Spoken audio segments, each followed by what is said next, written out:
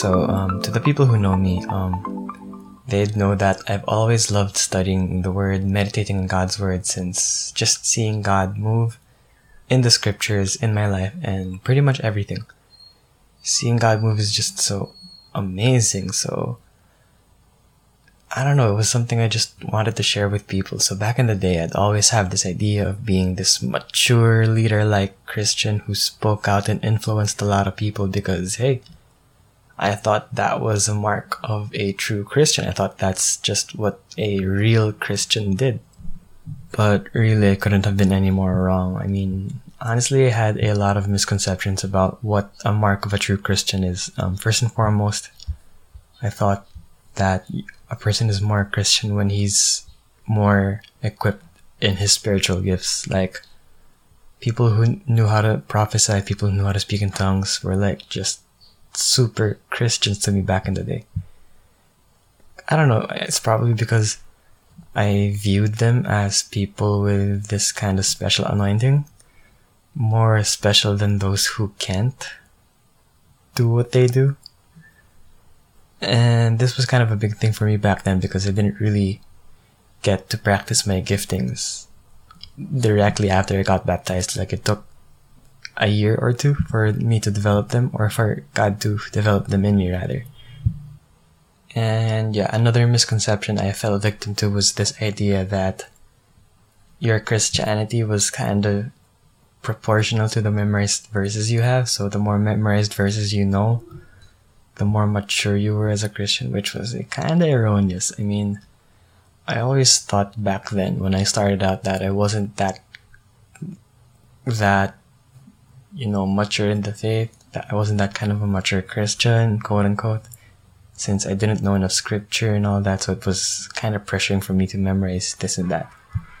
And I don't know, it just made sense to me that once Christianity was proportional to memorize scripture, because you're gonna need scripture to reach people out. It's impossible to be active in your ministry. It's impossible to be active in even sharing the gospel without having that fresh arsenal of memorized verses here and there. At least that's what I thought. But then again, what is memorized scripture if it's not even gonna affect how you live? It's not even gonna change what you live. Everything just remains stock knowledge. What are your giftings? What are your spiritual gifts if it doesn't really help in how you relate with God and how you relate with others? You just end up being a person who knows how to do this and that. So yeah, I guess that's when it hit me that these two things can't be the basis of one's Christianity. It's just kind of fleeting. Because the mark of a true Christian has nothing to do with what he knows or what he does, but it has everything to do rather with producing fruit in one's character. Yeah, it has everything to do with producing a Christ-like character first and foremost, because, well, for one, our endeavors with the Word is just meant to sharpen our character. Everything we learn from Scripture is meant to be integrated with, first and foremost, how we relate with God, and second, how we relate with other people.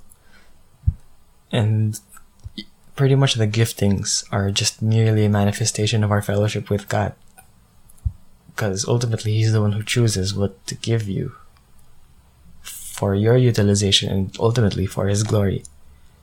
And that's why we have a lifetime's worth of sanctification, because that's the goal. I mean, we're just supposed to be made in His image.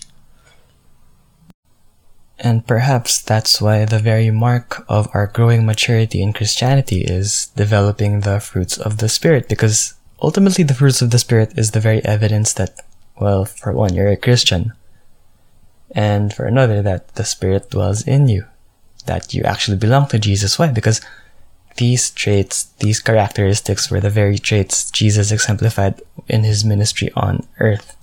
You know, love, joy, peace, patience, kindness, goodness, faithfulness, gentleness, self-control. Yeah.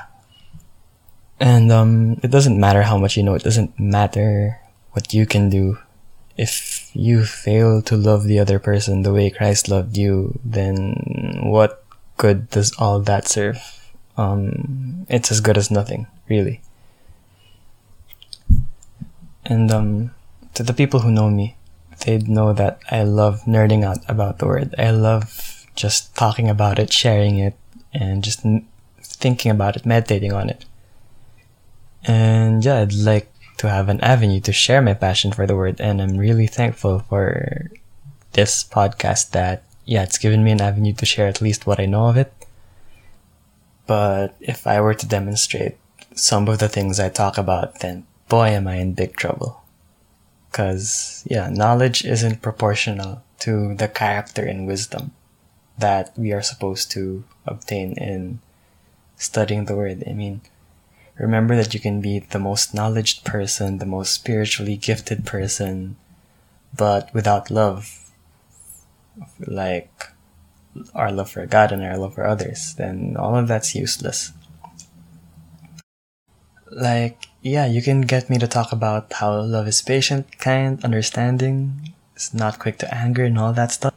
Yeah, perhaps I can whip up a few scriptures here and there to talk about what all that means, but if you were to tell me that you want to learn about what love is based on how I love the other when push comes to shove, especially when I get annoyed, or when the other person just irritates me already, ooh boy, am I in for a doozy. I'm in big trouble. I can't do that properly. Well, at least not yet. I mean, God is still forming my character, and thank God that He's forming my character. That somehow, some way, I may exhibit the same traits Christ exhibited. But yeah, all this can't happen. The fruits of the Spirit, your sanctification, all that can't happen if you start with action or knowledge alone. You really have to start with your devotion, just being in awe of who God is, loving God with all your strength, soul, mind, and your heart. Since from there, it actually affects your affections as well. You develop an affection for what He loves, and also a hatred for what He hates. Yeah, it was kind of like this time. 3 years ago, I had this best friend, and she loved orchestra music and classical music so much. And she would just share some of her songs with me. Well, some songs she found on YouTube, but nonetheless, some songs she liked with me. And yeah, because of its association with her, all of a sudden I found myself listening to the same kind of music, and up to today I'd still listen to the same kind of music she does. And I guess it's the same thing with God. God wants to share His heart as well with His children, and that's why we have the Bible. That's why we have a love letter written in blood on a wooden cross for us to come to turn to. And the more we develop an affection for what God loves, the Spirit just integrates these newfound affections into our character. So it's inevitable that just as her music became a part of my habit, what God loves will then be a part of our habit as well. And just as important, it's going to also affect how you love your neighbor, just as you love yourself. I mean, there's a reason why those two commandments are the greatest commandments. Love God and love your neighbor. Because they, in a sense, they're twin commandments. I mean, the more you love God and be receptive of God's love, then the more you overflow with genuine love towards the other person. Maturity with God results in maturity with the other. Because ultimately how we relate with the other person is just a mere reflection of how we relate with God. And if we can't mature ourselves with God, then we won't see the need to mature ourselves with the other person. And that's why God would take our fellowship with Him super seriously. More than doctrine, He doesn't just want doctrine. I mean, doctrine is great. There is wisdom, and there is a sense of practicality and a sense of right spirituality in getting your doctrines right. But more than the doctrine, God wants devotion as well. I think that's the very priority of what God wants from us, our devotion.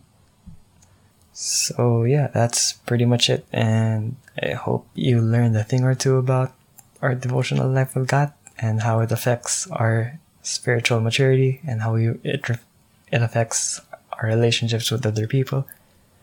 And yeah, see you next time.